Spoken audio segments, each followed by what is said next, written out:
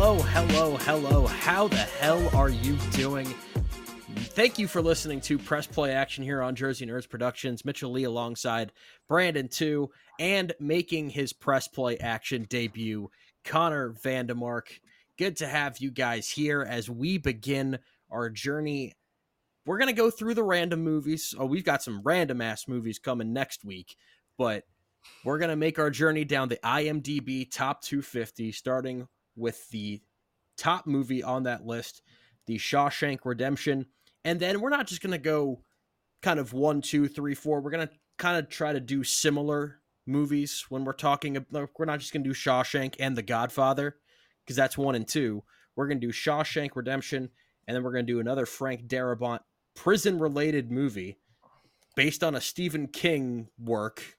Very similar types of things. The Green Mile. So 1994 and 1999. Guys, how you doing?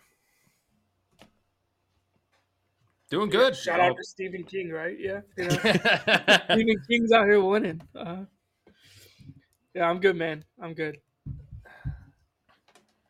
All right, we can just go ahead and before we get started, rather, you can find me on Twitter at Mitchell Lea 10 with one less L, because I take enough L's on Twitter as it is. You can also find the Press Play Action Twitter at Press Play Action, and Press Play Action Podcast on Instagram and Facebook. Connor, where can the good people find you? I need to get back on that because I've actually deleted Twitter after the whole Elon Musk crap. So good. Yeah, no, I don't blame you. Stay away. I do have a Blue Sky. Find me here. I do got Blue Sky now, which took freaking forever, but hopefully I get that thing running. So I think I'm C.VanDemark89 on that one. So you'll have to let us know how that goes, because Twitter has become a cesspool, and I would love to get off of it. The thing is, it kind of sucks that there's no real good alternative yet. So hopefully Blue Sky can fill that void. Have you done Threads yet on Instagram? I did that really briefly, but it just didn't really catch on. Yeah, it kind of sucks that Twitter kind of fills that space still. Yeah. Well, Brandon, where can the people find you? I talk about movies every now and then. A lot of baseball content, a lot of Asian baseball content because of my job.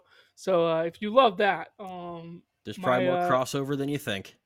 Yeah, there's probably more crossover than you would think there would be. My handle or my @ is Brandon, and then my last name TEW Eats EETS. So Brandon Two Eats. It was great when it was actually called Twitter, and then Elon went and messed it up by making it X. You don't want to call it Brandon 2X? So. Yeah, I should. Yeah, that would be a great handle. Yeah, really, putting it out there for people. But that's where people can find me. If I've occasionally we'll have movie opinions on there. A lot of baseball stuff. Also on Instagram and Facebook at Jersey Nerds Productions with various underscores. If you just type it in there, you'll be able to find it. That I am sure of. All right. Let's dive into the Frank Darabont double feature, Shawshank Redemption. We'll start with that one. This was September 23rd, 1994 is when this released, and it did not do well at the box office, which is just incredibly disappointing to hear.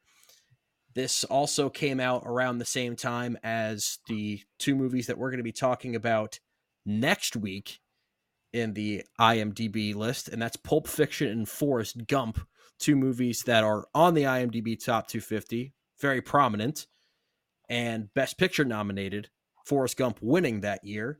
Maybe Shawshank should have won. That's something that we will dive into both this week and next week, but those kind of kept these movies from doing as well as maybe they should have. Apparently prison movies were not popular at the time, but whatever. It got nominated for 7 Oscars and it didn't win any of them, which makes no sense for a movie that is widely considered to be one of, if not the best movie of all time. If you turned on TNT at any point in the last 20 years, you have seen this movie at maybe at 15-minute intervals, but you have seen parts of this movie Well, for not to sure. take shots at the Emmys, but we have a Better Call Saul situation going on. Like, Yeah, didn't that go is like that 0 what for happened? 55 or something? Yeah, over 53, I think, was the Better Call Saul at the Emmys.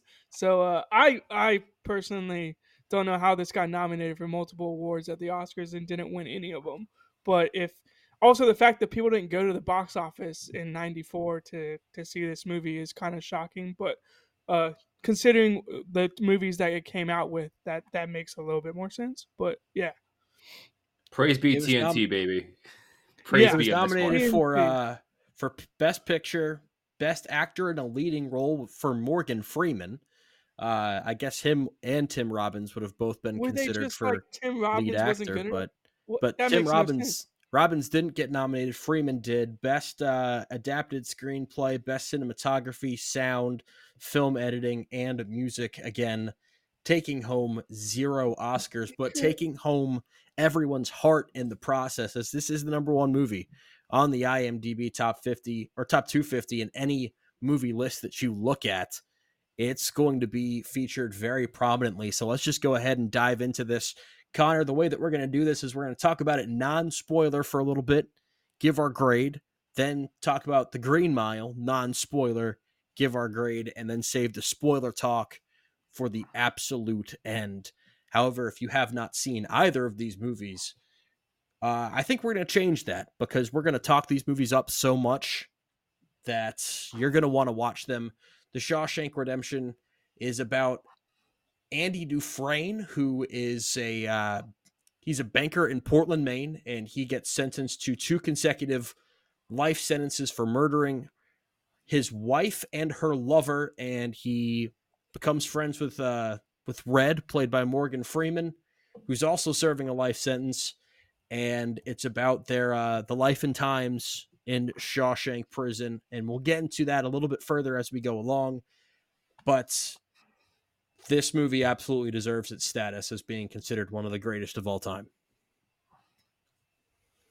Yeah. I, I, I mean, this might be spoiling my grade a little bit, but this is very high on a list of movies I've seen. Um, this probably tops any movie I've recently seen.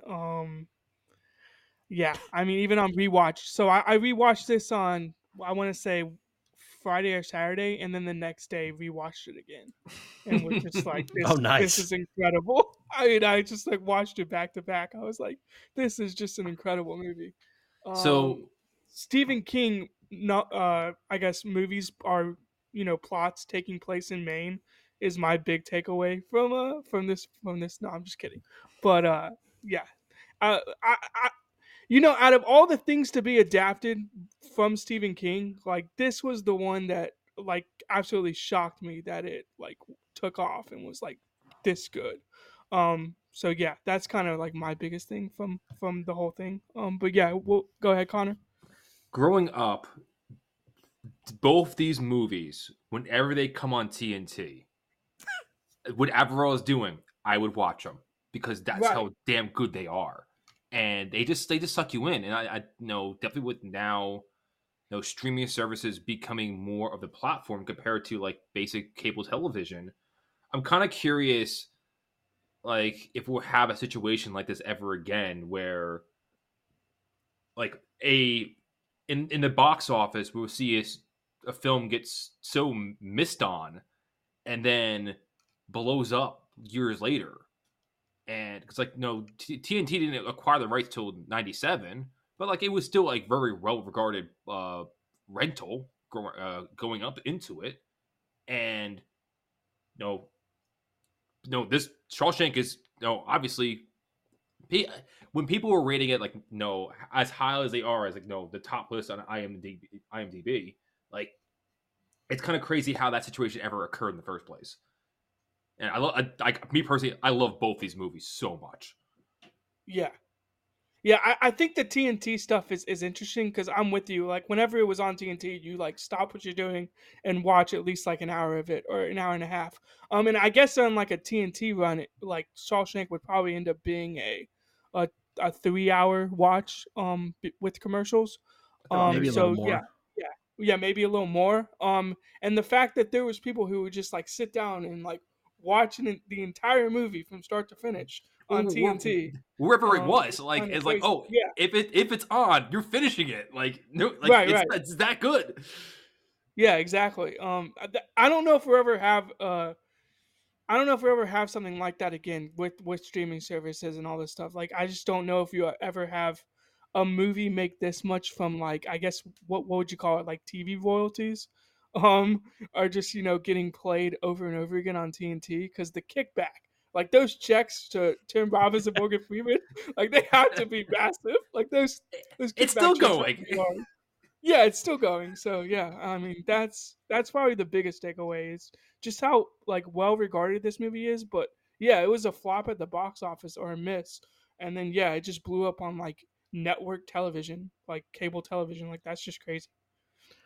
One of the things that I took away from kind of what you guys are talking about with will this ever happen again with like streaming and that kind of thing is there was a movie, and for whatever reason it's come up at least 3 or 4 times in the last month between you and I, Brandon. The Tom Cruise movie American Made from Yeah, 2017, that had, and it's a movie we really enjoyed, but no one yeah, else really saw it. And because it came out right after The Mummy when Tom Cruise did that, and everyone hated that movie, and rightfully so. But it found like a second wind on Netflix for like a few weeks, where everyone was talking about like, oh, have you seen this like Tom Cruise movie that I never knew existed? And I'm like, I knew it existed, but I'm glad that you found it now. And then right. a few weeks after that, no one was talking about it anymore. So yeah, it's a little bit more of a short-lived phenomenon when it happens nowadays. So you don't get American Maids not being played on TNT 8 times a month. Right, right, exactly. And I guess that's like Shawshank's like shining moment is just it just got ran on TNT because the execs at TNT knew what they were doing. Turner knew what they were doing. They knew what they had. They just were like, people are gonna sit and watch this. The ratings for this is gonna be huge. Like, just continue to put it on television. And Suits from USA kind of got a similar run with like Netflix where people all of a sudden That out of happens a nowhere are lot like, more with have TV you shows seen right now. Mhm. Right. That happens more with TV shows than movies where, people are like, have you seen Suits? And I was like, well, I watched Suits like when it was on USA, like when it was actually like running. So I went back and rewatched it on Netflix. So I think streaming services have just like changed the game in terms of that. But I mean, I think Connor's right. No matter what point in the movie you're at, whether it's an hour left, 2 hours left, you're sitting there and you're watching the rest of the movie. Or at least you're going as long as you possibly can until you have to go do something, or you're watching a significant chunk of this movie no matter when it's on. And I think that's it's like crowning moment and like its shining thing. It's like everyone I think will have that same opinion if they ever see this movie. they'll, they'll have to be like, this movie's incredible and I'm just gonna sit here and watch all of it. Yeah. I'm very interested, like to get my hands on like the Turner statistics of like, oh, how many times did someone like fall on this channel and then stay there? Yeah. Right.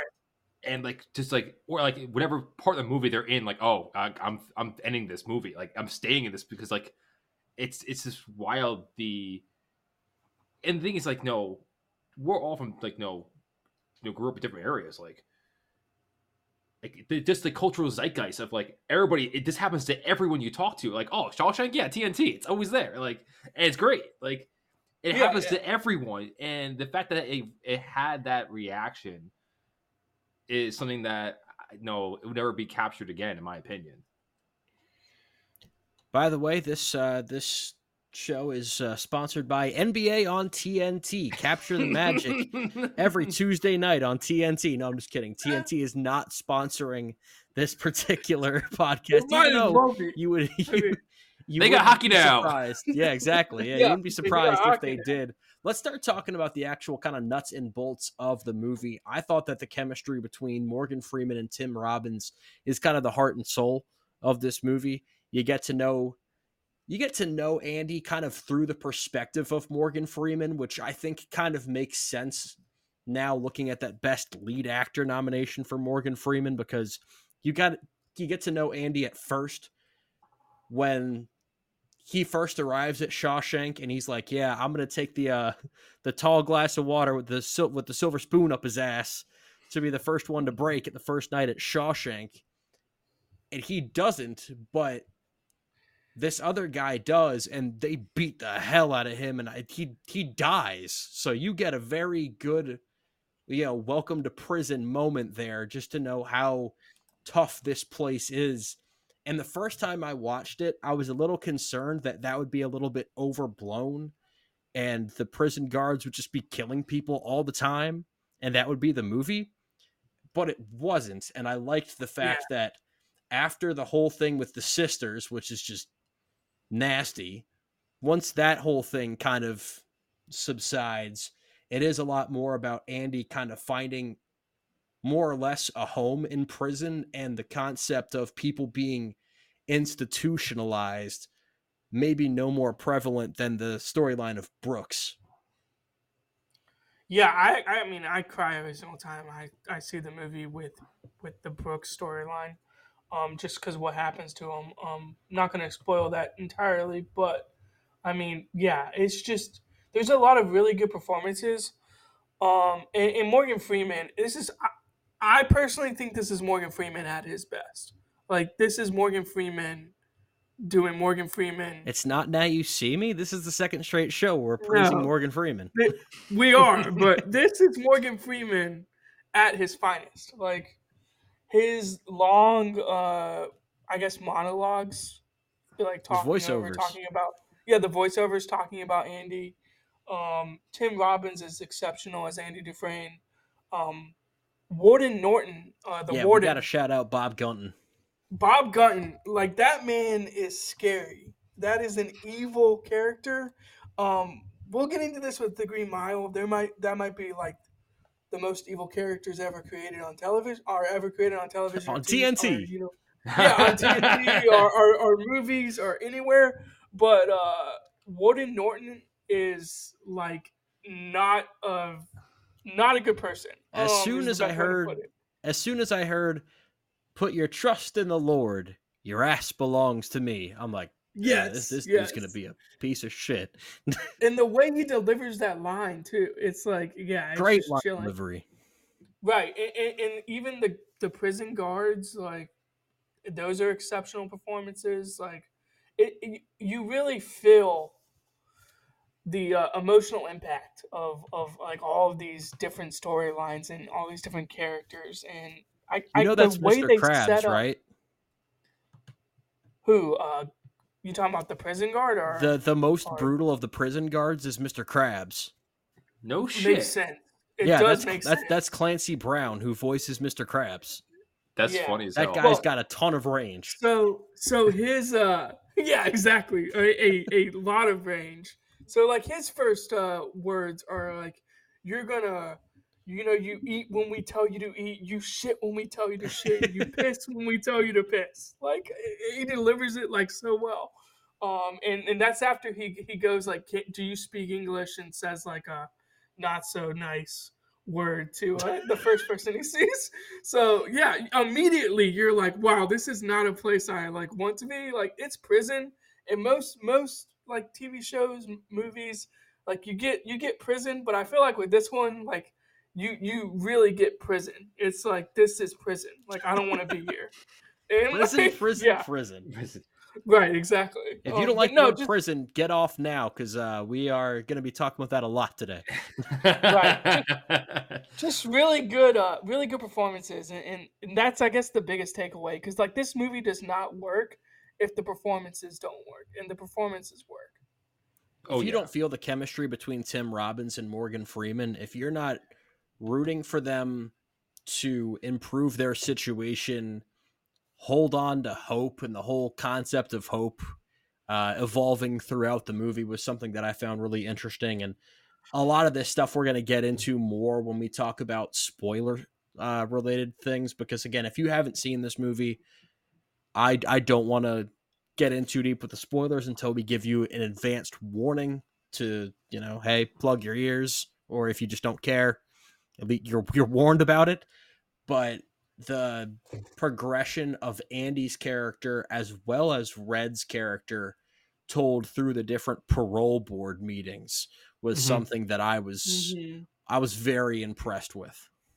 I think overall, when it comes to Shawshank, that I guess we can kind of tie to Green Mile way in a way where the power dynamics that you see because of the character development in Shawshank really highlights what they're going through, and because we know like because the fact that we have the way that how Andy's trying to find his way to survive in in the prison, he's trying to make himself useful in a way and trying to find his own niche within. It's like, oh no, like I'll scratch your back, you scratch mine, and find that situation where like, oh, I can make myself valuable to someone else, and because now I have more value, the people in power want to actually protect me. And I think, Yeah, definitely. and then you see the same thing. You see the same thing with the prison, the actual inmates too, where you see how Red's more respected.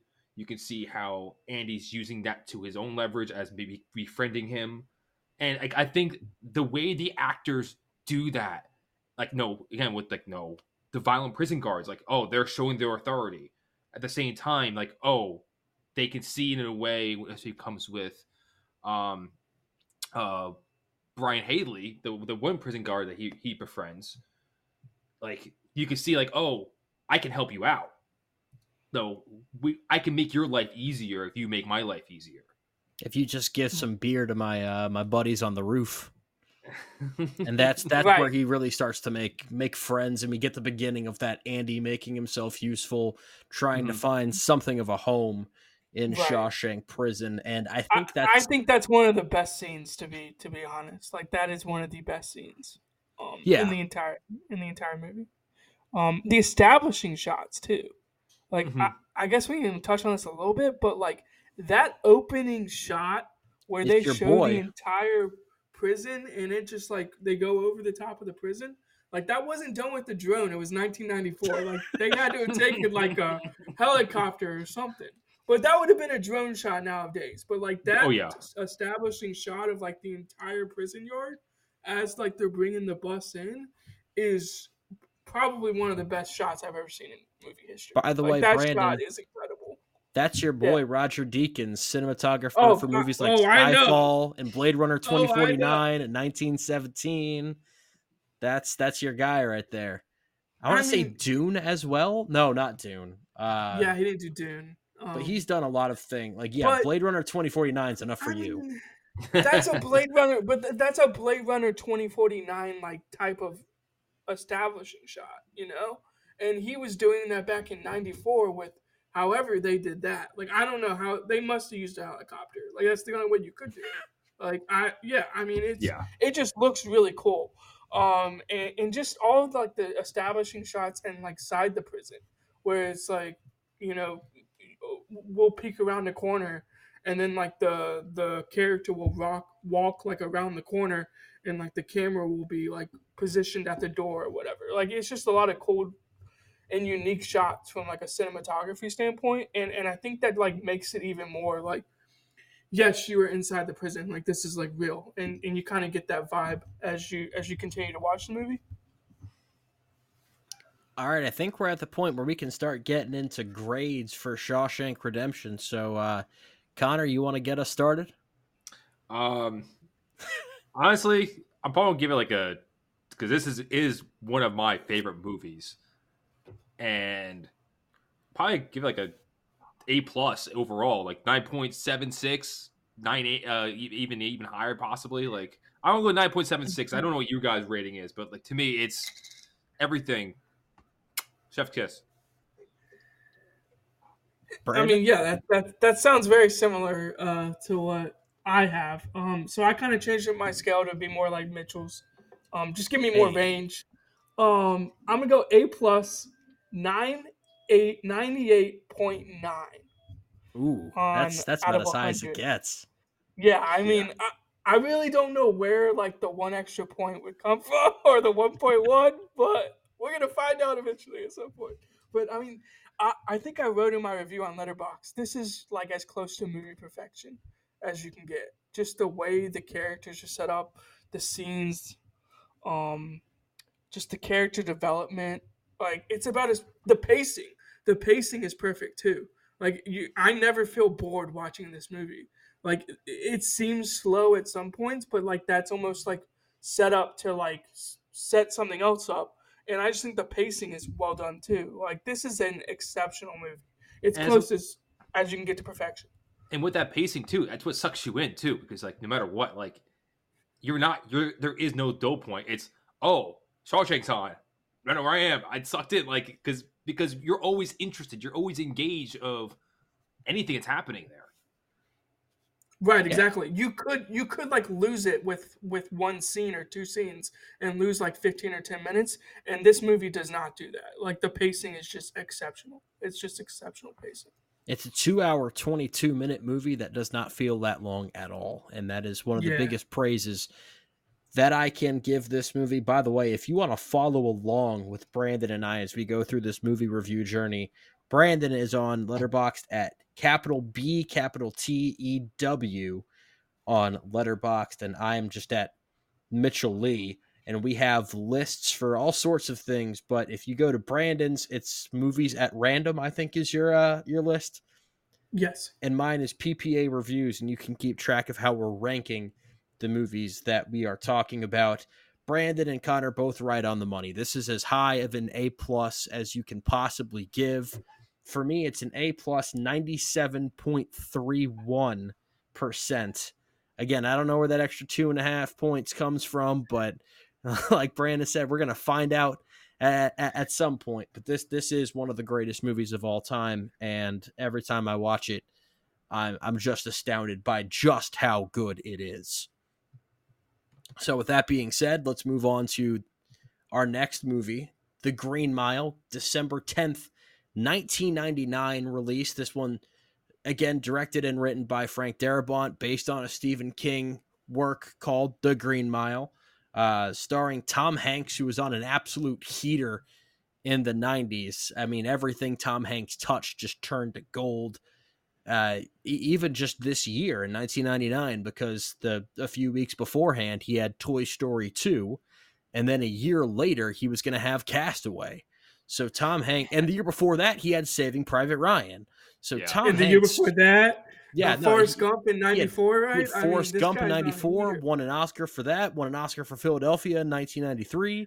So Tom Hanks Yeah. in the 90s was about as big and consistent as you can get. This one also starring David Morse, Michael Clark Duncan, Sam Rockwell, someone who I did not know was in this movie until I sat down to watch it. This is the first time I've watched this movie, by the way, despite the fact that I have had it on Same. DVD for 10 years and I just haven't ever watched it. It was there for $3 and I'm like, yeah, I'll watch it. I'll get to it eventually. And about 11 years later, I did. This one, I think, succeeds where, at least, well, this isn't thinking, this is knowing as far as the box office goes, because people kind of knew, like, all right, we shafted Shawshank. That was a great movie. This one has Tom Hanks, directed by the same Like guy. the amount of people We should check this one out. saw, yeah. The amount of people that saw the Oscars in '94 and were like, "Wait, this got 7 nominations? Like, why didn't we see this?" Like, they were like, "We have to go to the box office and see this one." So yeah, it makes sense. So the Green Mile found box office success, making $136 million domestic, $286 million worldwide on a $60 million budget. So very profitable. This one, like Shawshank, on TNT quite often, not as often, at least as far as I've noticed. And the reason for that, by the way, I did do a little bit of diving in to it while we were talking about it. Castle Rock Entertainment was a production company for both of those movies, and it was bought by Turner Productions or Turner Broadcasting Studio. So that is why you see it so much on TBS or TNT, is because they own that. And hey, there you go. That's a good one to show repeatedly. This one was nominated for, I want to say 4 Oscars. It was 4. I have it up right now. It was double check that. Best Picture, Best Supporting Actor for Duncan, and then Best Sound and Best Adapted Screenplay. Mm. Yes, and right Well, now I hope on Duncan won. I mean, he I did don't know if he not. did. But, Nope, ah, only nominated. This tough. one this one is currently number 27 on IMDb's list all time, whereas Shawshank is number 1. Who beat out Michael Caine won for the Mm. Cider House Rules, and this Hey, lost. We will get to after we talk about Pulp Fiction and Forrest Gump next week. The next IMDb Top 250 is going to be the two movies that kind of beat out Green Mile: American Beauty, which won Best Picture, and then The Sixth Sense, which was another highly regarded movie nominated for Best Picture in 1999. Another great year for movies. Got movies like Fight Club, The Matrix, yeah. Star Wars Episode 1, The Phantom Menace, if you have no taste whatsoever. But yeah, lots of really good movies in Oh man. 1999. Well, I was gonna say Michael Caine making another appearance on our episodes. Good Lord, yeah, Michael Caine and Morgan Freeman are gonna make every single review that we talk about. Somehow we're gonna talk about them during Little Man. I don't know how, but Right. We'll figure they'll it worm out. their way in there. Yeah. So I don't love this movie as much as Shawshank, but after watching it for the first time all the way through, I had seen bits and pieces of it on like So this was your TBS or first time TNT. too. Yeah, but for all the way through, just sitting down and watching it straight through, this was my first time watching it all the way through. And it's a 3 hour movie, and I think, unlike Shawshank, I think with some of this movie, you do feel the pacing and you do feel the 3 hours at some point in the movie. It's not a bad thing. It's still a great movie, but you do feel the 3 hours at some point in the movie. And for me, Tom Hanks just like steals the show. It's Tom Hanks and Michael Clark Duncan hmm like just going back and forth with each other almost, and the chemistry that they have between those two characters is really what sets this movie apart from a lot of other movies. And like, there's great performances throughout, like David Morse as Brutal. Um, you talk about Sam Rockwell, like might be the most evil person on Wild television and Bill. movie history. Yeah, Wild Bill Wharton. Um, Actually, the most evil person would be one of the prison guards, Percy. Percy. Wetmore Oh is God, probably the most evil person on in like television movie history. Like, that character is the worst, the hmm absolute worst. Yeah, Doug Hutchison as Percy Wetmore. Congratulations. I hate you. If I see you in the street, I'm hold on, let me just make sure that this guy isn't like dead. Nope, he's Not not. If I see you in nope. the street, we're gonna have problems because you were so good in this movie that it makes me just not like you.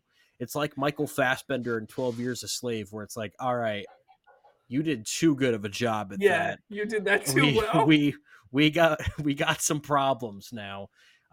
Just playing this guy that, first of all, he just always looks like he just got done jacking off in the bathroom, but he also carries that mentality with, with him while he's playing this guy that is just the most dark-hearted person I that I've mean, seen in movies in a long time. how would you even describe it? Like, he plays it really well, but it's almost like he Slimy fuck. understands. Yeah, hmm he understands that he's evil, and he just does not care, like, at all. Like, there is no remorse. There He is no like connection to anybody. It is just straight up. There's I actually am a just character that he eliminated. did remind me of, and obviously there's levels to evil. Um, but because he has like a moment where he's like, all right, let me try to like not be a dick. And then he just immediately is just like, nope, I want to be a dick. And it reminded me a little bit of Ralph Fiennes' character in Schindler's List, mm. where he has a moment where he's like, let me just not be an Nope, I like it too much. It's very Yeah, much to me where I see Percy more as like I think masochist is not the right word, but he's on that level where it's like he has pleasure doing those things. And no, like honestly, overall with this movie, like the casting spot on. Like Top level. I would argue the Green Mile's casting is better than Shawshank's. Yeah, you And could make the argument like Well, you there's more could. characters in the Green Mile than there are in Shawshank as well. yeah, you could say that, but like, and like, there's more focus because which no, the Green Mile is it's just to focus on that cell block and just them. And no, I guess it could be just the nature of the film, but like, I love every single decision on who they cast there because they play it so damn well that it elevates the movie to that next level because you have those different relationships between I can't think of his name now, the inmate that is like the more goofier one with the rat, Edouard Delacroix. Delacroix, Del. yeah, Del. Yeah, Del. Delacroix, With his mouse. yes, but like Mr. like the Jingles. interaction, Mr. Jingles, yes, Mr. Jingles, He was well cast too. yes, Mr. Jingles stole the show. but like man. the interaction with Delacroix and like John Coffey and like in the prison guards with them, like everything just was so seamless. It's like I you couldn't ask like a better situation with that. Like, to me, hands down, fantastic. Love it so much. Yeah.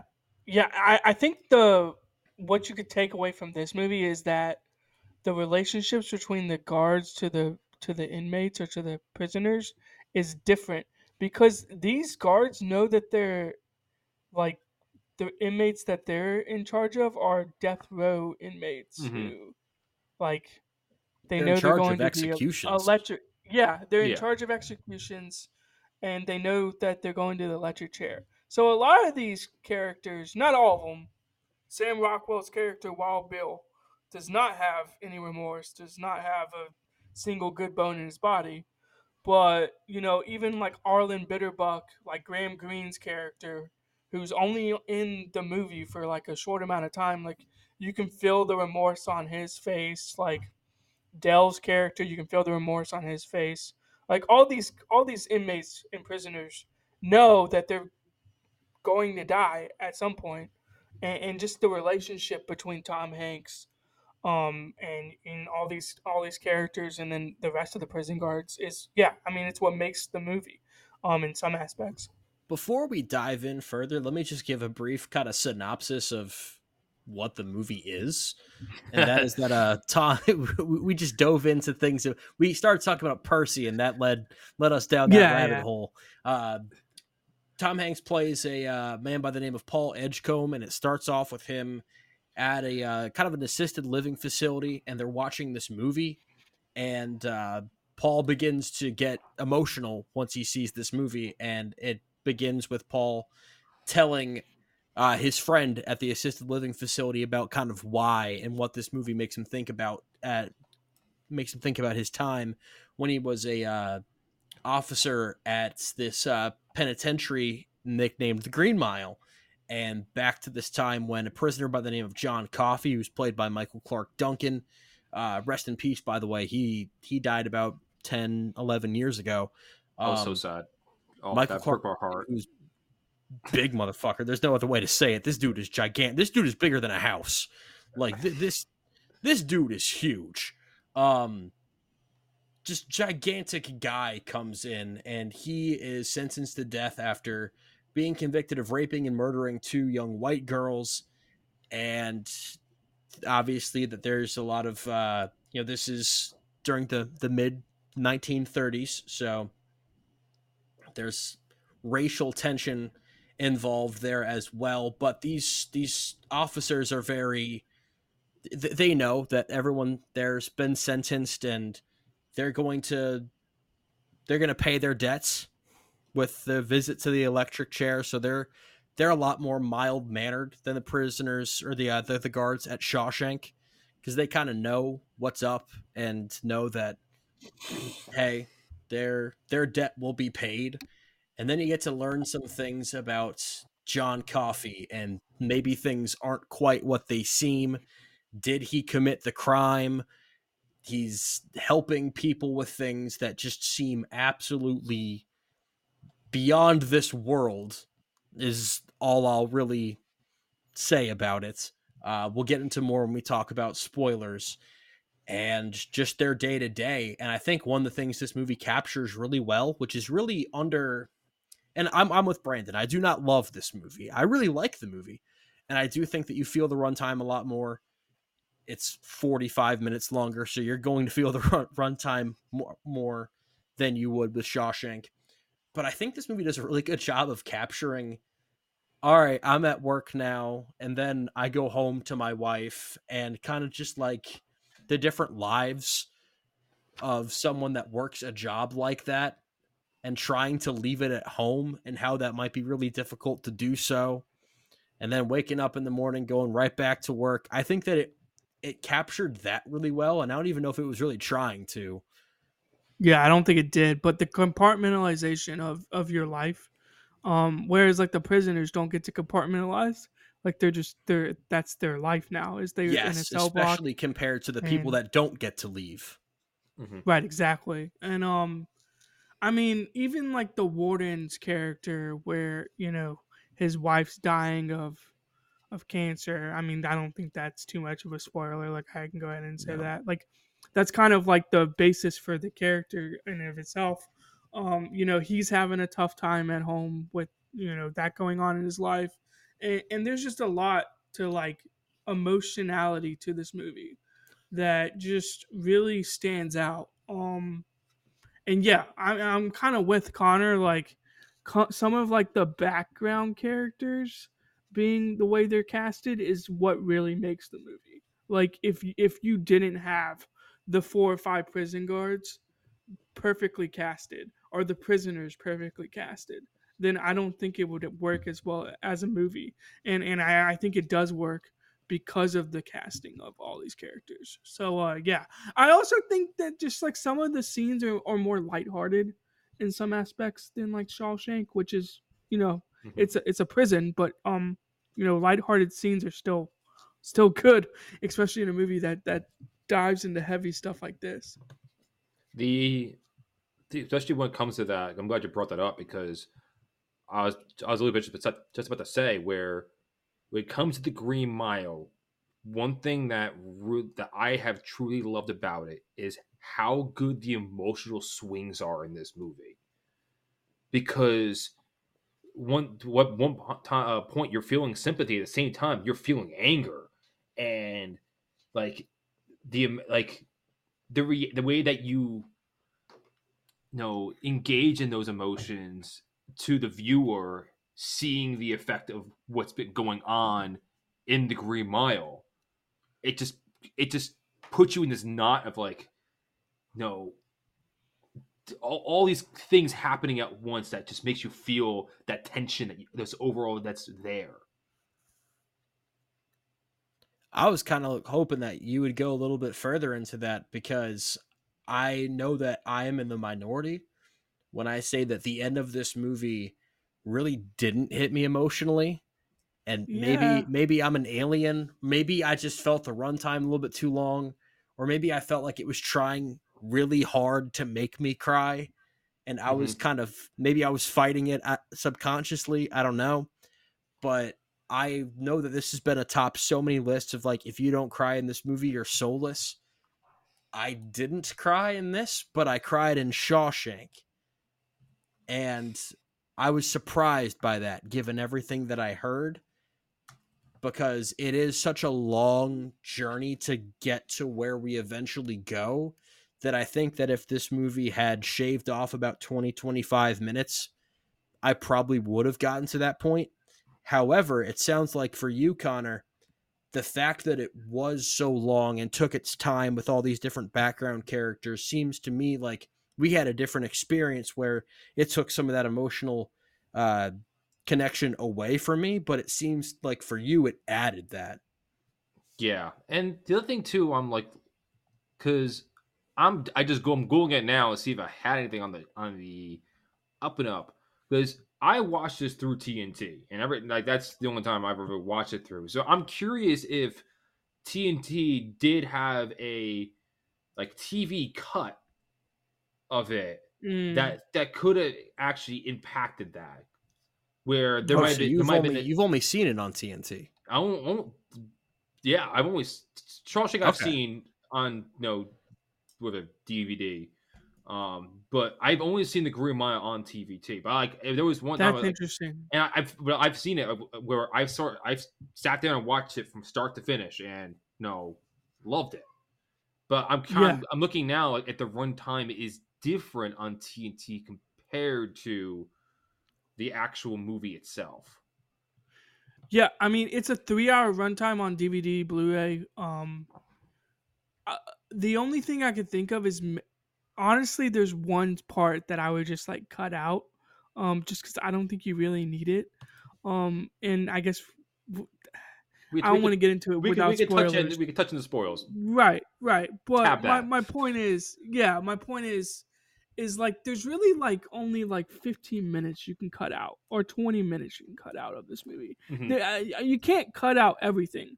And I got to the end, and you find out what happens with Coffee's character, and it just like that's what breaks your heart is that it there's just all this tension in the background, and it's like, will he live, will he not, like will all these characters like survive? But in the end, like you kind of know in the back of your head they're not going to, because they're going to the electric chair. But like just like there was this hint in the back of my head that I was like, I kind of want his character to like make it. And maybe that's what you weren't feeling, Mitchell, is just like I want John Coffey to make it, because if you logically think about it, like John Coffey's character isn't going to make it. Like he's already been sentenced. Like he's just not going to make it. Maybe it was also just like maybe it's the problem with the Stephen King story in general, because I think a lot of the stuff with John Coffey and the things that he can do was just kind of like it just seemed kind of goofy to me personally, What and it's something that I think that a lot of what people have stage just of been. writing do you think Stephen King was at? Like, was this like the Coke phase? I don't think this was his I Coke think phase. no, I think this was like Coke, but maybe 96. going down a little. 96. Okay. 96. So he written the Green Mile from what I think I have it the Wikipedia up. I'm pretty sure he wrote the Green Mile after Shawshank was released on film. Yeah. Okay. That makes sense. So it wasn't like his it wasn't like Pet Cemetery, like he's just like even with it, like when he wrote it, like he even says like I was kind of like out of it when I was writing it. Like it's not that type of like thing. Like I just think Stephen King likes to play around with fantasy and likes to play around with like that aspect of people performing miracles, or I guess for lack of a better term. And maybe that's, yeah, I mean I do agree with you in some aspect. I'm like, what is going on? Like with like when you first see it Oh happen, yeah, you're like that's kind of wild. You're like, what is going on? But once you like get into the story, it makes more sense, I guess, as it goes on. but the thing is too, it's nice because the prison guards also have that same reaction of like, what the hell is this? And Right, what just like, happened? and they Yeah. all of them are like, this is nuts. How is this happening? And I think I thought that was very good on how they portrayed that. I think the most emotional I got was just kind of learning more about Michael Clark Duncan as John Coffey. And like when you first get introduced to his character and there's kind of a first flashback, it really threw me off. Like, oh, this movie's about to get really dark. And it Oh, you did mean go the to the, flashback to yes, like when he's the with scene the where he gets girls. yeah. Yeah, That's it's a brutal scene. it's a terrifying shot that I thought was just exceptional. This was not Roger Deakins, by the way, Brandon. This was David Tattersall. Know a little bit less about him, but I thought he did a great job with this as well. Oh, he had a very busy 1999. He also did Star Wars Episode 1, The Phantom Menace. So very busy 99 for Mr. Tattersall. But that was a really intriguing shot, and I felt like we got there in spurts, but Right. maybe it just didn't focus on the stuff that I wanted to focus on. And that's a problem with me specifically. No, As that's we fair. get I into the mean, grades, I kind of want Connor, if you could, because I know that you're gonna be higher on it. I'm high. I'm an A. Just kind of if you could just kind of give your grade and maybe like a sales pitch, because at the end of the day, I do want the takeaway from this review series, particularly when we're talking about movies like this, to be go see the movie that you haven't seen before. So Mm-hmm. if you could kind of give a sales pitch along with your grade and reasoning for your grade, if that's not too much to ask. Yeah, I'm more than happy to. I definitely would give it an A. It definitely is not as high as Shawshank, even though That surprises emotion. me. I thought Um, you were going A plus. I was. It's high. It's to me like a 9.63.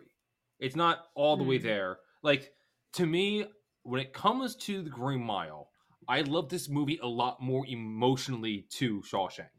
I think Shawshank is a superior film, but I do think that the Green Mile has its own special place in my heart because the fact that the way that the characters interact and the way that you have these different personalities conflicting with each other and the conflict that does come up and what they learn and seeing like those interactions between the guards and these inmates who are waiting for their near death approaching them.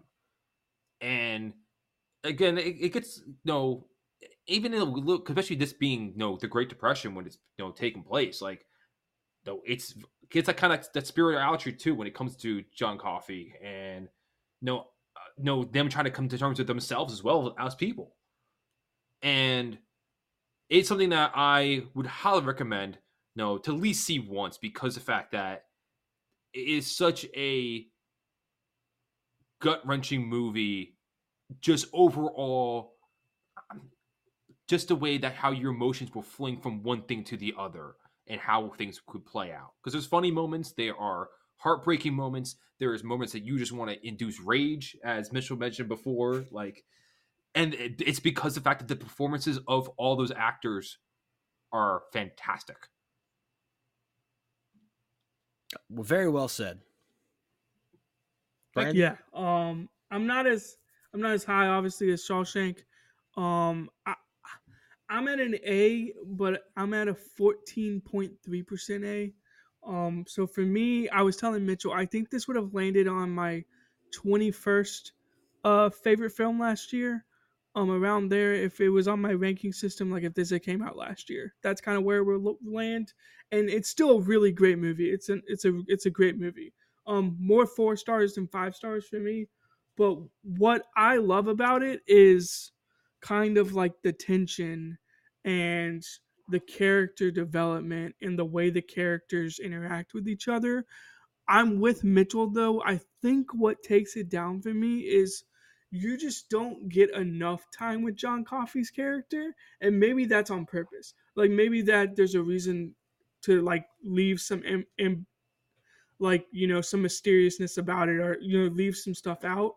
But I just felt like you could have had a little bit more time with his character, and that's where I kind of wanted the film to go. Is it more like showing Coffey's character more? And it only showed him in like these little bits and pieces, and that's not a bad thing. It's just like that's kind of where I'm at with the movie. So it's still a really high A or a lower A for me, but it's still an A, and I would recommend it to anybody. Like if anyone was like, "What movie should I watch?" That's like a longer, like slow burn film. I'd be like, "Yeah, watch this." Like if you haven't ever seen The Green Mile, like watch it because I think it's worth. I think it's worth a watch for sure. All right, so I'm definitely going to come in a little lower than you, Brandon. You're at a low A. I'm at a low A minus. I'm at A minus 11.82%. I'm not going to lie, I was a little disappointed with where it landed, especially considering how high it is on the IMDb top 250. But like I said in our last review, uh, my job is not necessarily to praise your favorite movie, but it's also not to tear down any movies. It's just to give every movie its day in court. And I did really like this movie. I enjoy is not really the right word to use with something like The Green Mile, but I did like watching it. Tom Hanks is just fantastic. This was Tom Hanks at the peak of his powers. Michael Clark Duncan was great. I do feel like this movie at the conclusion of it does kind of fall into, on multiple occasions, just trying so hard to make you cry. And this movie is so long that it does kind of emotionally wear me out a bit, to where if I wasn't as worn out, I might have been able to give those tears a little bit more to this movie than what I was actually able to do. And there's a chance that I watch this again and it moves a little bit quicker for me. And by the end, I am just a soaking wet mess crying at the end. That's a very strong possibility. Rewatches can do that for you sometimes.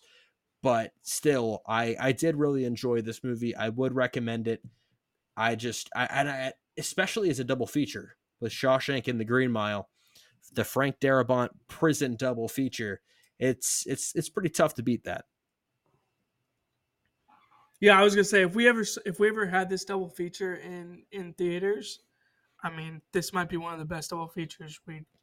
You'd be in the theater for almost 6 hours, but hey, yeah, fair good time. Well, that's 2 Martin Scorsese films, so we'll be doing.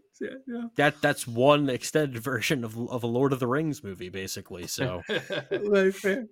A Zack Snyder cut, Justice League plus God. 2 hours. Let's go ahead and get into spoilers. So, if you have not seen these movies, first of all, hopefully we've convinced you to do so, because they're definitely worth your time. Or if you've seen them, or you just don't care about spoilers and you're a madman or madwoman, either one, then keep listening, because we're going to go ahead and let's start with Shawshank. And guys, once I noticed what Andy was doing with the whole Randall Stevens thing, I lost my mind the first time I was watching this movie, because he's laundering money for the warden, and he kind of talks back to the warden, and the warden's telling him, like, all right, if you want to play it like this, you're going to be in the hole. And so he's spending a lot of time in solitary confinement, and it's really taken a toll on Andy Dufresne, to the point where he's talking to Morgan Freeman, and you're wondering, is he gonna off himself? Is he might be reaching the end of his rope, literally and figuratively. And the next day, they're calling roll. Andy Dufresne, you better be sick, dead, or mute. No, that's not the quote. Sick, dead, or mute is Key and Peele. You better be sick or dead, or I'm gonna. Yeah, is what he said. Yeah, sick, dead, or mute is the substitute teacher from Key and Peele. Also iconic for very different reasons. Yes. You better be sick or dead. And then he goes in there, and he is just gone.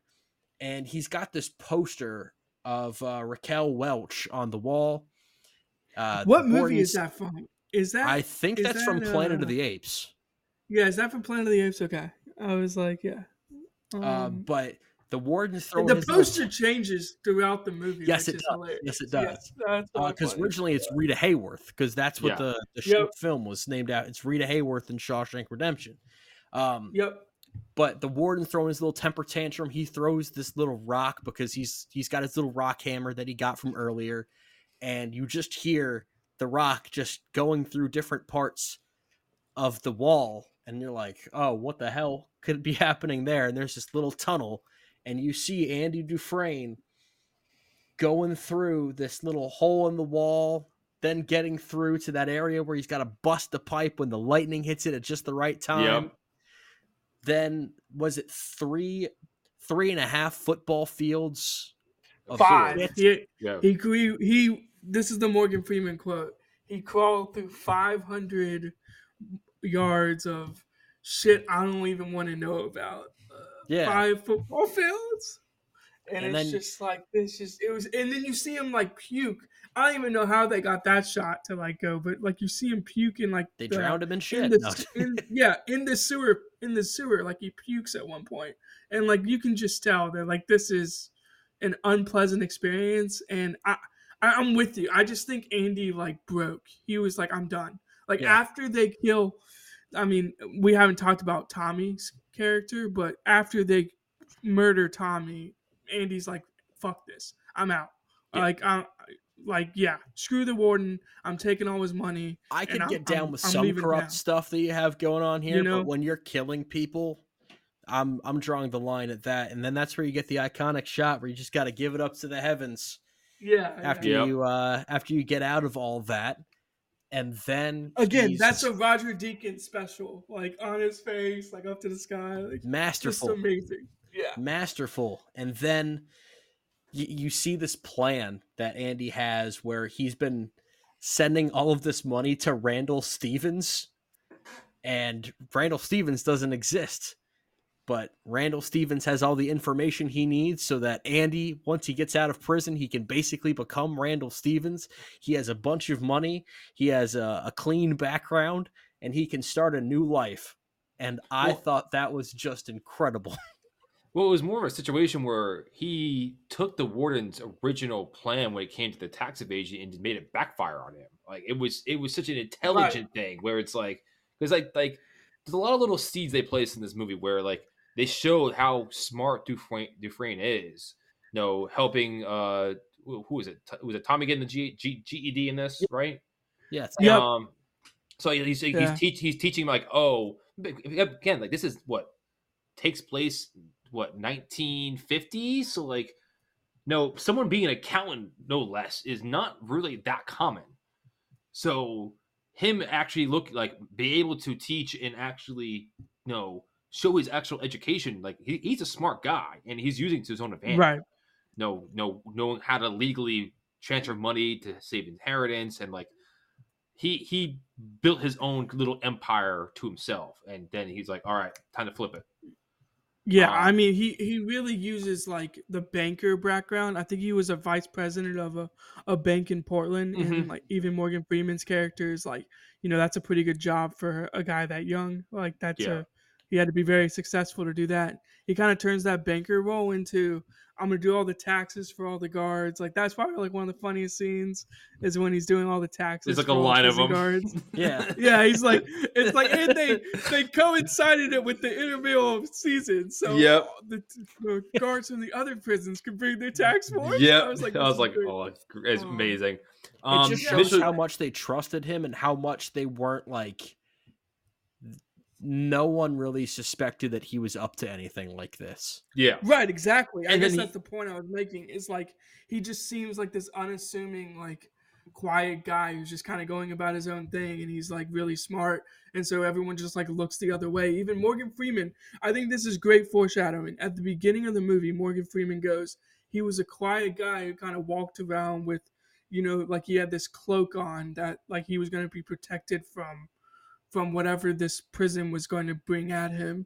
But he's kind of just goes about his own business. Like he's a quiet guy. And then it turns out that he's like the smartest person there. And he actually has a prison break. Whereas like, I don't think anyone has ever broken out of that prison. Like it's very hard to break out of that prison as from like what they say in the movie and whatnot. So yeah, I mean, it's just it's a well done like ending to the movie, I guess is what I was kind of getting at. And the thing too is that Mitchell referenced it earlier in the non-spoil section, and we'll spoil it now. It comes to Brooks is him committing suicide after him getting out and not be able to adjust to the outside world. And I enjoyed how that kind of placed the seed of doubt in yourself when it comes to Andy gets the rope because he asked for the rope from Red. I was like, hey, I need some rope from you. And Red's thinking, oh, the warden's going to be after him. He's going to commit suicide and just end it now because to him he's going to be stuck in jail for the next God knows how long. And the fact that like, oh, the rope was him for escaping, escaping it and actually escaping, not escaping just through death. And I thought it was a very nice, like, kind of red herring in that aspect of like, oh, like how they're going to play that out. Yeah, and then once Andy does get out, he sets himself up with the money at these different banks. He mails a bunch of evidence that he's gathered over the years as far as the corruption and the different murders that take place at Shawshank to this newspaper. They go in guns blazing to the prison, and the Norton commits suicide because he's not going to go down, not going to get arrested, so he shoots himself in the head right in his office. Well, first off, that scene, like he's putting all the bullets in, and like he's putting in like all 6 bullets in the revolver, and you're like, is he about to like have a shoot off, he was like conflicted. a standoff here? Yeah, I think at he first really he was going for a fight, and then Right. he realized that's not going to go well. This is Okay, over. now this is the best line in the entire. Yeah, this is the best line in the entire. I know where you're going with this. Morgan Freeman's character voices over the last. I imagine that the last thing Warden Norton had going through his head, besides the bullet, was how Andy Dufresne pulled one over on him. Yeah. And I was like, that is just an incredible line, and I it's just the brilliance of like how they use Morgan Freeman's character to like tell the story. Or like, I heard that Captain Hadley was bawling like a little child when they were taking him away or whatever. Like those voiceovers at the very end are just like iconic. Morgan Freeman just kind of like using his voice to like tell the story, and it's storytelling at its best, I guess. It's kind of what I was gonna say on it. But who's so besides Tim Robbins and Morgan Freeman, who else did y'all really like? Because I really liked Tommy's character. I really liked Haywood. I thought William Sadler was like amazing as Haywood. Brooks. Like I thought that was a really good. Yeah, Brooks is awesome too. Before you jump there, though, because I want to mention too. Go ahead. When it comes to Freeman, I think he really does grasp. He really portrays the prison vibe, though, because the fact that because it isn't like it's always speculation.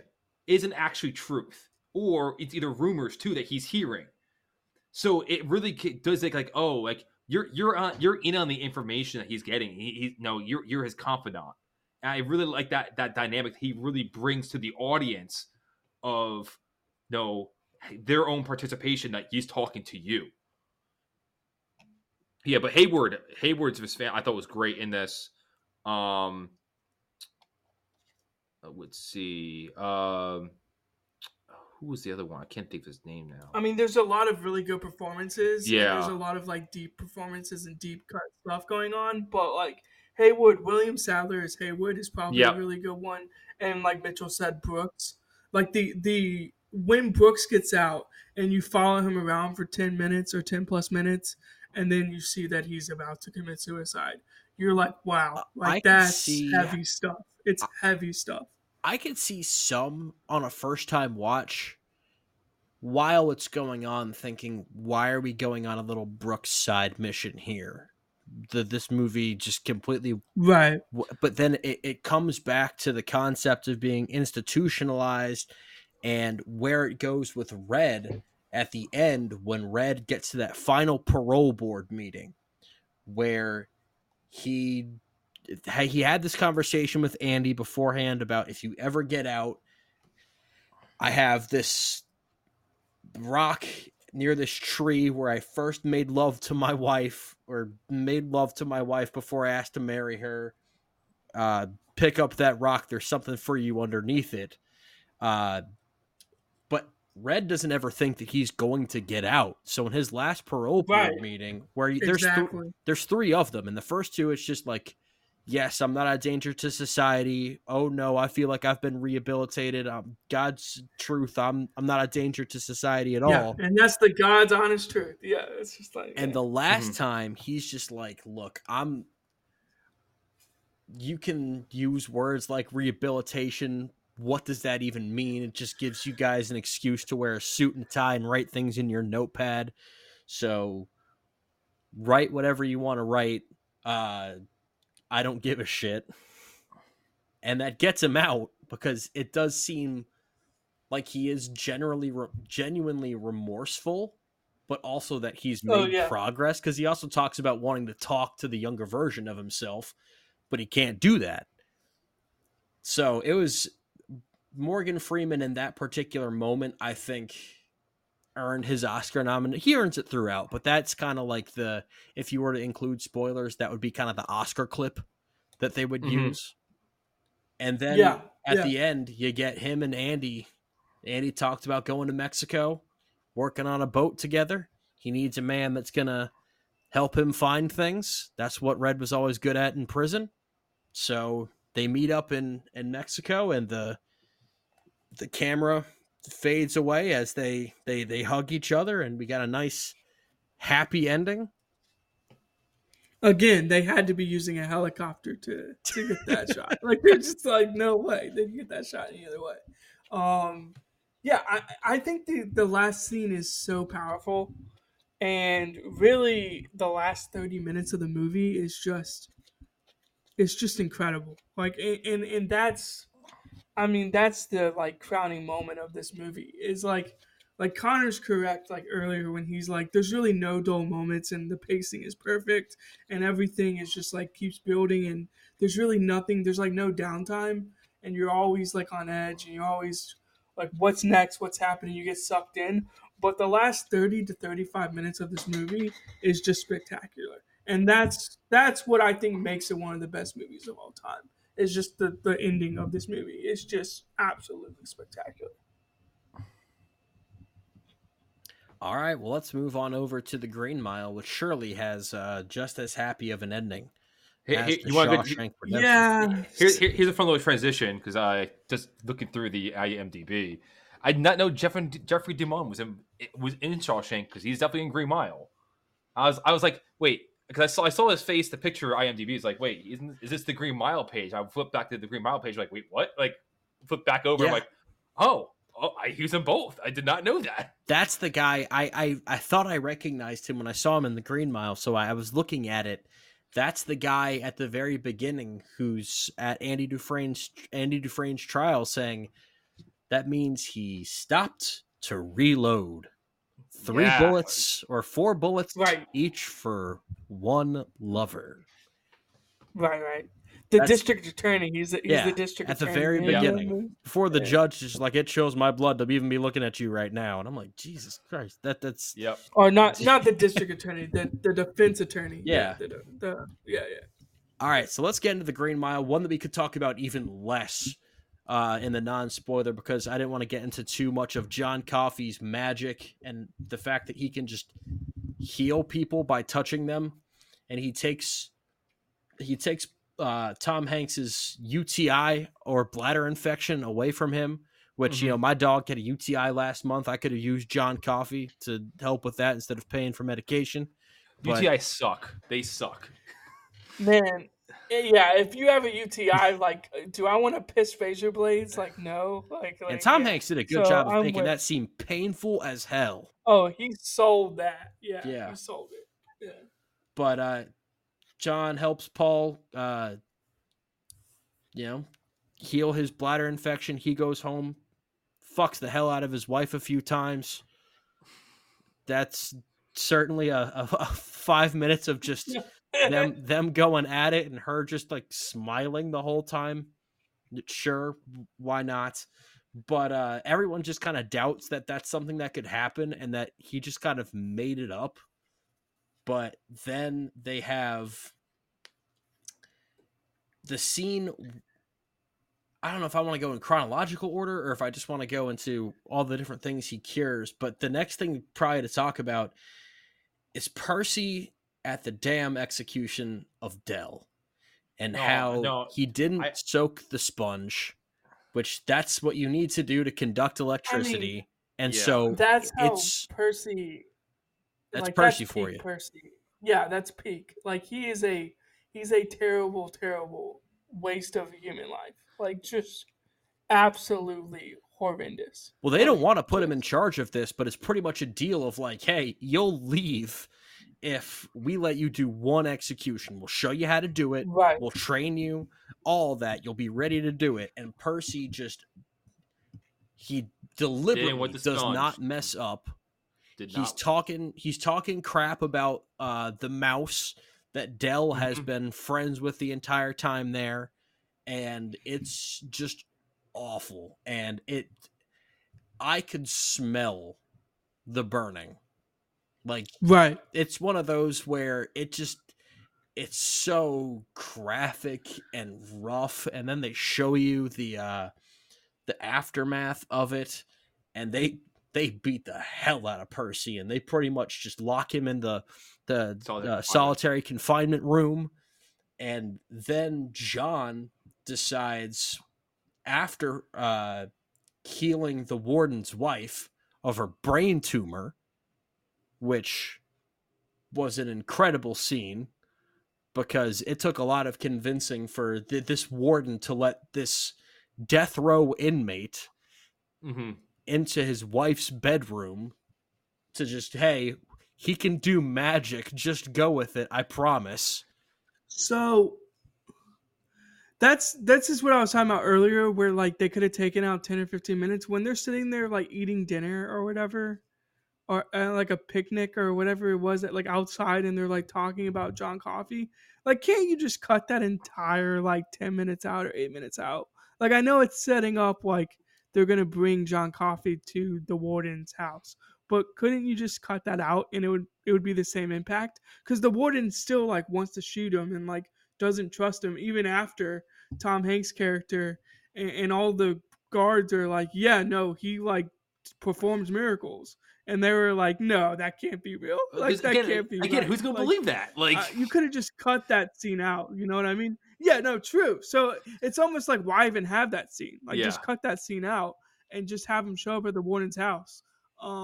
Yeah, that scene is just like wild.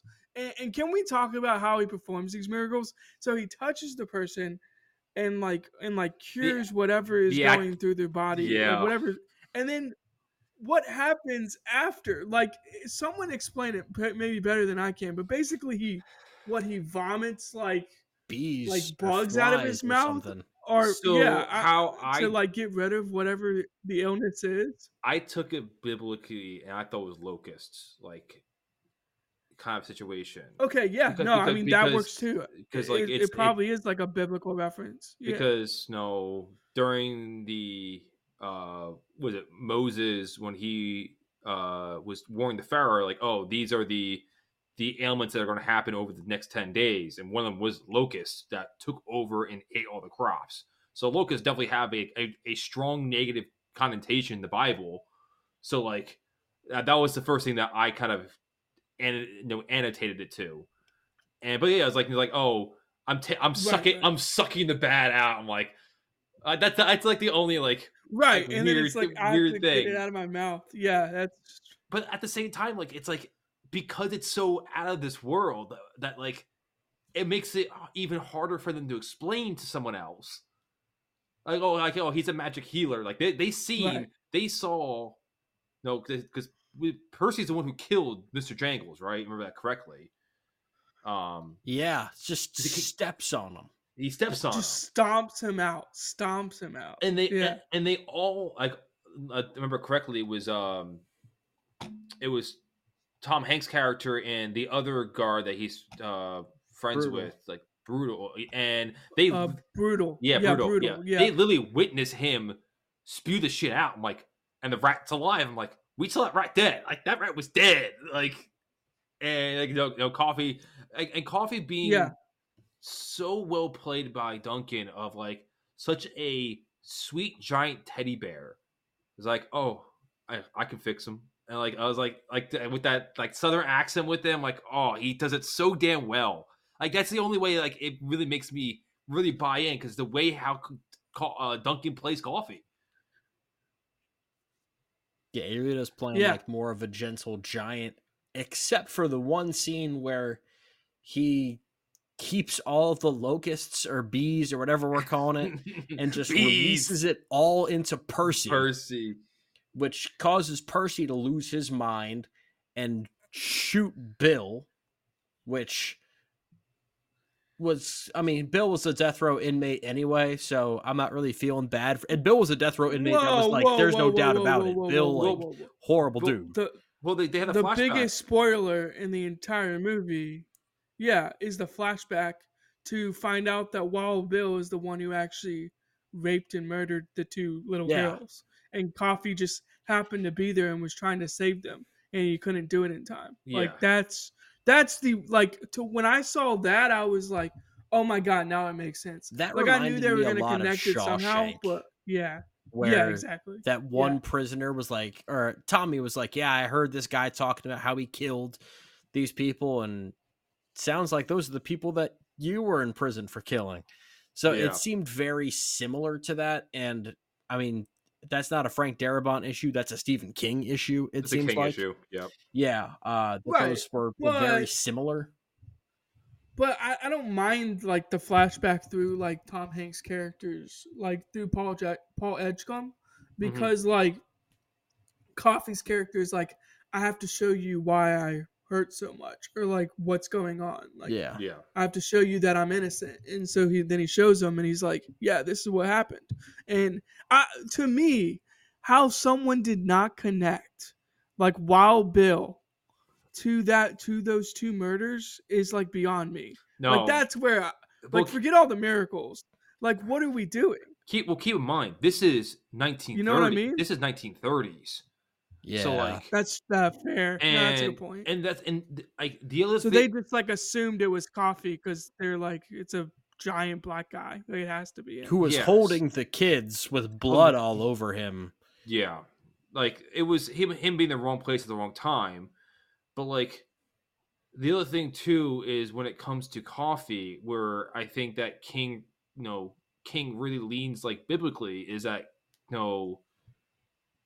Coffee says like no, because the guards are like, yo, let's free you. Like you don't belong here. And Coffee's like, no, I will pass away. Like I will go sit in the chair. Because he's more so like I want to give these people their satisfaction. And like no, in his frame of mind, like he's going to die on the cross. Like no, I'm tired. I'm tired. I'm tired, boss. I'm tired. It's like all I want to do is watch a movie, and that's the movie that Yes. for Hank's character was it Top Hat, I think it was called. I think that's Yeah. somewhere in this. And that's the thing that I think that would get me more emotionally, is finally seeing those two things come together at the end of the Connect. movie. Yeah. That's the thing that I think got me the most.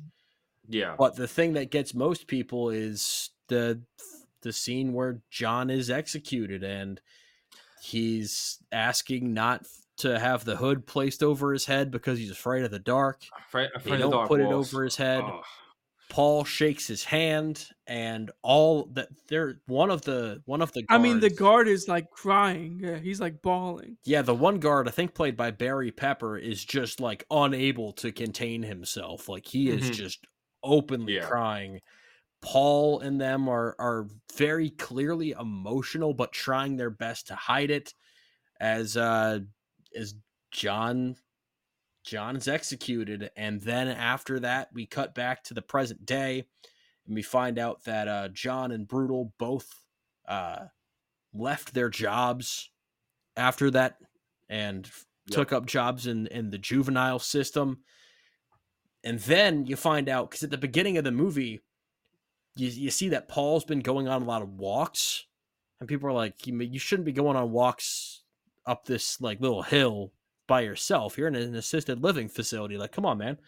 And he goes on this walk with one of his friends that he was talking to and telling the story to, and shows that Mr. Jingles is still alive. And this dude is just old as hell, but like blessed with an extremely long life due to John. And you also see that he's 108 years old, and he sees this this long life as kind of a punishment for John's death. And then Elaine, the friend he was talking to, dies, which I thought was kind of abrupt. That they cut to a funeral really quickly, and then the final line of the movie, where Paul Edgecombe is saying, "We each owe a death. There are no exceptions, but oh God, sometimes the Green Mile seems so long." And I thought that it was this movie if there are similarities between Shawshank and Green Mile, the ending is absolutely not one of them, because Shawshank leaves you feeling like anything is possible and happy and joyful, and the Green Mile last 20 minutes or so is just dark. Oh yeah, like the thing with the Green Mile, like even you were reading that line, I just got goosebumps again because the fact that like It's a good ending. It's a great ending, and it really portrays it really portrays when it comes to Edgecombe, like he sees it as a curse because of the fact that everyone he's known has died before him, and anyone he, and especially in his assisted living area, like anyone he meets with, oh, you're going to die before I die, like it's just how it's going to be, and it's kind of fitting as someone who was an executioner that this is the curse that's laid upon him. And the comment you made earlier when it came to the John Candy execution, I John think Coffey? that John Candy, John Coffey. Yeah. Suddenly became a very different movie. The John Coffey. John Coffey, but not spelled the same. Yeah, That's my favorite line. Yeah. Not spelled the same. Not let the drink, sir. So I think that the foil of having Percy's botch execution first, and then following up with Coffey's execution, was so. It really, to me, that was the one thing with like you can see, because they had the other execution too, like in the very beginning of Arlen Bitterbuck. So you can see like the process, that this is the third time they've seen the process, and you saw how it's supposed to be done. You saw how when it's real fucked up, and then you saw the very last time where you see like all their like to them like, oh, it's no day of the office, but to them like it's really how they're taking such care of John when they're doing it. Because before they just like, oh, with the very first one, like they strapped him up. No, it was like, okay, another day in the office. The amount of care they put into John's execution and like the little things to it, like making sure it was nice and wet, like the sponge is wet, and like all that is like, I thought it was very impactful. I'm with you on them. By the way, Brandon, another guy that was in both movies, William Sadler, who you mentioned for Shawshank Redemption, plays the dad of the girls that you see at that last scene where he's kind of that's talking right about how John deserves to. I think he said something about go to hell or something along those lines. But yeah, he's in. Kill him twice. Yeah, he's like kill him twice. That's what it was. Yeah. But yeah, that wraps up the Frank Darabont Stephen King double feature, The Shawshank Redemption and The Green Mile. Please check out both of those movies if we have not convinced you to do so. And frankly, if you're reaching this part of the review, then you've probably already seen both of them because we just talked about spoilers. So that's on you if you got to this part without watching them. So next still do though. Yeah, worth a rewatch. My God, I mean, Shawshank especially, I think. A+ across the board. We're not going to get a ton of those, so and high A+ across the board. Next up, The French Connection and Little Man. I don't think anything connects those two movies at all. Like, not a single thing, but that's the next thing that Brandon, I don't think Connor's chomping at the bit to talk about Little Man, but Brandon and I will talk about it. And then after that, it's Pulp Fiction and Forrest Gump, the two movies that were competing with Shawshank for Best Picture in 1994. And hopefully by the end of that, we can come to a verdict, which one we would give Best Picture to in 94. Yeah, that's a good point, Mitchell. I was going to say maybe we picked the right, I mean, at least I picked the right year to be born in, born in a year where there's 3 movie of the year candidates like that. Are we all 94 babies? Oh yeah. I feel like we are. Very nice. Fantastic year. I think I was born the day that Speed came out. So wow. Great movie. Yeah. Explains so much about you then. Maybe that should have won one Best Picture. But yes, that Yeah, is exactly. that is for the weeks to come. Thank you for listening to us again. For Brandon Tew and Connor VanDemark, I'm Mitchell Lea. Thank you for listening to Press Play Action here on Jersey Nerds Productions, and hopefully that you've been entertained by our commentary, and join us next week.